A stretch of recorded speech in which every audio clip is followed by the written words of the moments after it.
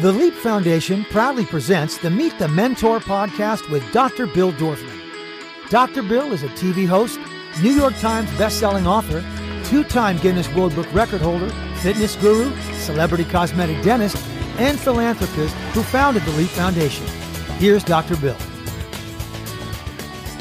Hey, Dr. Bill here with a favorite mentor. This is so exciting. We're back to like normal. We haven't done this little studio action for a long time, but we had a great and successful week at Leap last week.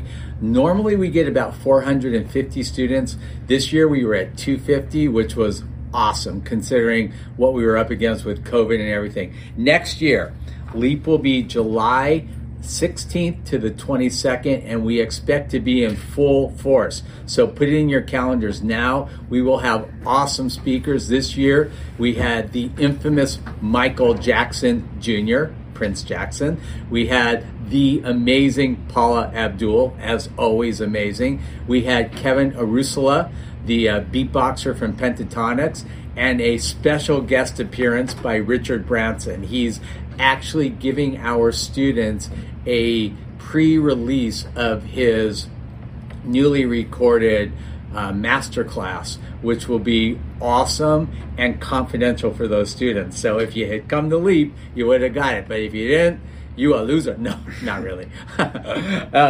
Anyhow, it really excites me to introduce you to our next mentor because he met me and our whole team at Leap as a student, came back as a coach, and then came back as a speaker this year. So Connor Ellison was born and raised in LA and attended Loyola High School. At 16, he participated in Leap for the first time. Leveraging the lessons and relationships made, he built his first business. Now, a few of them didn't exactly succeed, which he'll talk about in a little bit, but he now finds himself as the CEO and founder of Progress, coined the Google Analytics for games. His company closed $2.25 million at a $20 million valuation earlier this month. In addition to his love for business, Connor is also an Eagle Scout and has finished a book that will be coming out later next year called Hills. Connor Hills. Connor, thank you for being here. So let's just get right into it. What inspired you to go to Leap the first time at the age of 16? That actually is the whole reason behind it comes out in the book because I was in a pretty tough spot. So I recommend if you're kind of questioning where you are and you don't really have a path paved for you, not a lot of people do early, but I was thankful enough. My mom was a dentist and knew of Dr. Bill. So I got the opportunity to go when I was 16 years old, and it made me love to read. It made me a little confident, way more than I was before, and I was really able to build off of that. I continue to come back to reinforce those lessons, but the kickstart really just changed the trajectory of my life. So, yeah, and that was amazing. And you know what people don't realize is it's not pre-dental. Yeah. You know, a lot of people think, why would I send my kid to Leap? Like, they don't want to be a dentist. No, you don't have to be a dentist, you know, but the skills that we teach really teach you how to be successful in life and in business. 100%. And it's not just a one-size-fit-all approach. There's many mentors, and you can get a lot out of it depending on what your interests are. Mine was business and writing, and I found people that really were able to amplify those skills. Obviously, if you're into dental work, you have a good place to go, but it's not just defined to that. Yeah. So the first business you started at a Leap was what? It was drop shipping before drop shipping. It was, okay. I was very into going to music festivals, and I found these diffraction classes. And what I did is I got a business plan together, which I learned at Leap, and I had a couple people in my network. It wasn't investors like it is now, but it was family friends who I knew had money and believed in me. So long story short, I raised about $3,000. I was able to buy a bulk shipment of the glasses. I pretty much interacted with a point of contact in China, and I was able to get them over here. And then I just started packaging them and meeting people and then shipping them out to them, you know. I had a little micro website. I had a couple other unique ways to involve my peers. But long story short, turned that 3,000 into 10,000, thought I was on top of the world. And then as all the good things come to the end, my next like 6 failed, so. Well, let's talk about Pogger. Okay, so Pogger is, like I said, Google Analytics for games. Our thesis is that all of the data in gaming is only available through 2 spots, and this is from the 2 biggest companies, Epic Games and Riot Games. And if you aren't in their ecosystem, your data is not being used. And the way I see it, that's about 5% of the total data in gaming. 95% of it is completely untapped. So we mimicked their developer portals, and we built micro ones that any developer can drag and drop into their system, and it builds the pipeline to Pogger. So we're able to then get the data from them and visualize it, organize it, and add value to the gamers, the developers, because they understand their community. The way we like to see it is you're no longer looking at a community of usernames, it's a community of people and their habits. And versus a company like Facebook who is trying to monetize that through buying habits or just kind of like really trying to position how you think. We're just here to make you have more fun when you're online and provide more access. So the thing that scares me is I actually understood what you just said, which really is shocking. So for those of you who are like me and not very game savvy, I'm going to put this in really easy terms. Basically, what they do is they take all of your information for how well you play games to how badly you play games to what your preferences are, and they make that data accessible so that they can connect you with like-minded people. And then when you play these games, it keeps building. So you just get a bigger and bigger profile, which gives you the ability to have more fun and to meet other people like yourself. 100%. Did I do it right? Yeah, that was spot on. All right. There's a lot. I'm very impressed. That was great. And the big thing is I built this selfishly. You know, like this is something I wanted when I was younger in the computer lab by myself. That's the best invention. Yeah. I wanted whiter teeth, and I built Zoom.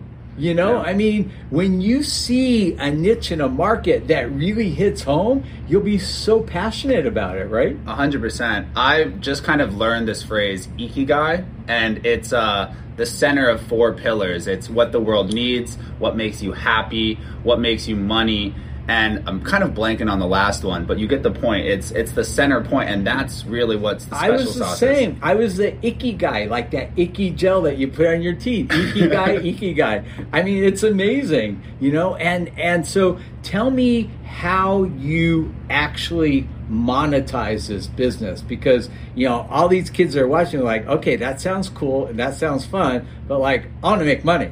100%. So how do you monetize that? So I'll do it from our business perspective, but it can go down to how you as a gamer can eventually profit and benefit off of it in a financial way. So for us, there's 3 key phases.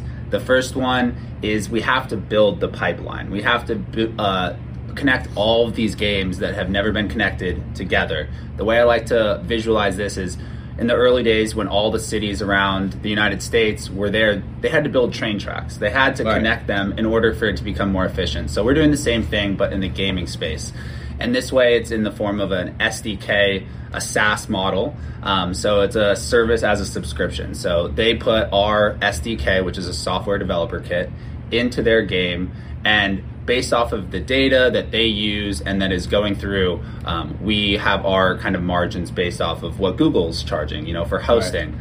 That's the first phase, and it's not a huge uptick in revenue. You know, I'm saying it'll be $1 million by 2023, which sounds good, but we have our eyes set on like hundreds of millions. So it goes into phase 2, which is all about the consumer. So we have the data coming in, and now we can actually add value to you as a player through the profile system, because before you could have a profile system, but where are you getting the data from? How are you showing it off? Right. So we do that, and we're also not trying to charge the players. Players pay enough for games, subscriptions. So obviously there's a tier where if you want to like donate in a sense. It's similar to Discord Nitro, where we're not going to feature block anything, but if you want that extra information, if you want faster poll times, there's a whole key series of benefits for it, and that's our consumer model.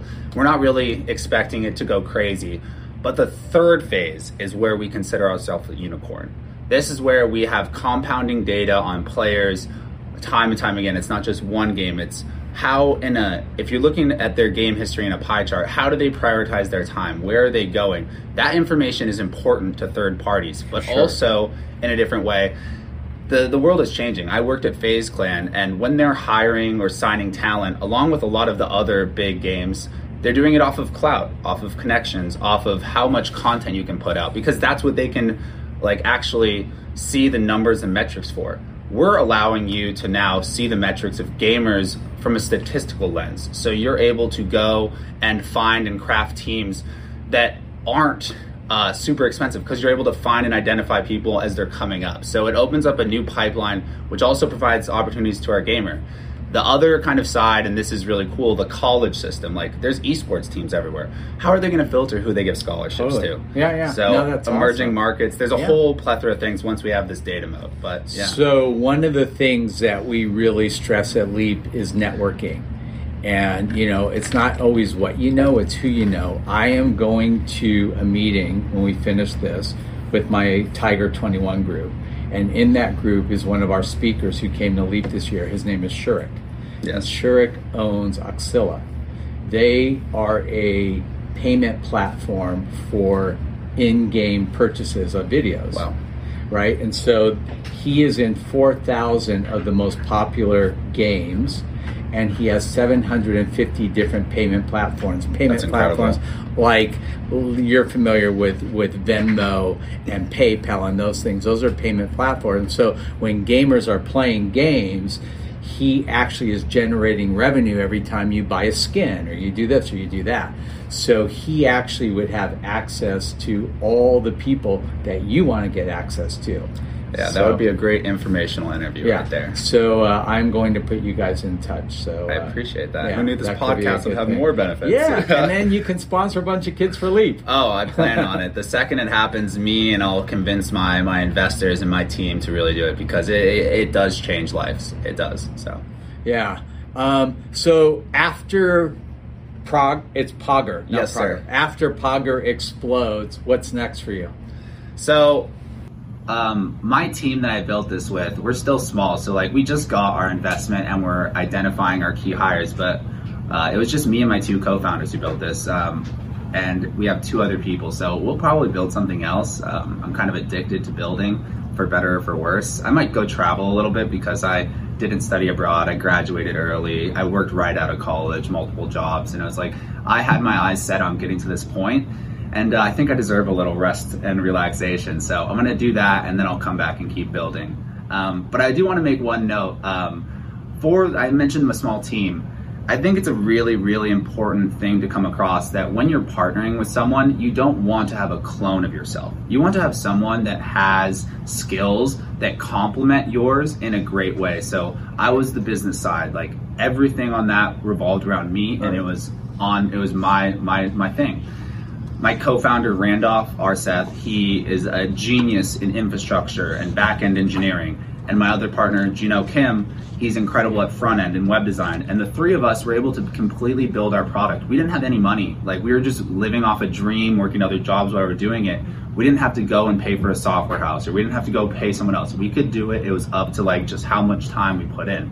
So I think that's really important for anyone who's going to start a business. Really find people that complement you and don't have the same skill sets, and do not start it alone. So this is my advice to you. Either start it alone and be the only owner, which is okay, or have three partners like you have. Yeah. You never want to start a business with your best friend. Yes. It is always a recipe for disaster, because anytime you get to a point where you don't agree on something, what do? Flip a coin? Yeah. So with three people, you can always settle everything. So what 100%. you did was super smart. Connor, thank you so much for coming and doing this with us. And I look forward to hearing an update at LEAP next year. Sign up for LEAP. You can actually sign up now.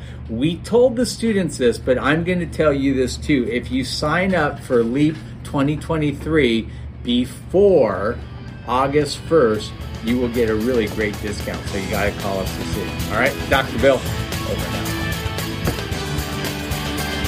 To learn more about the LEAP Foundation, go to leapfoundation.com or find us on Facebook at facebook.com/LEAP Foundation or on Instagram at LEAP Foundation. Listen to the Meet the Mentor podcast with Dr. Bill Dorfman on Apple Podcasts, Google Podcasts, Spotify, Stitcher, or wherever you listen to your favorite podcast.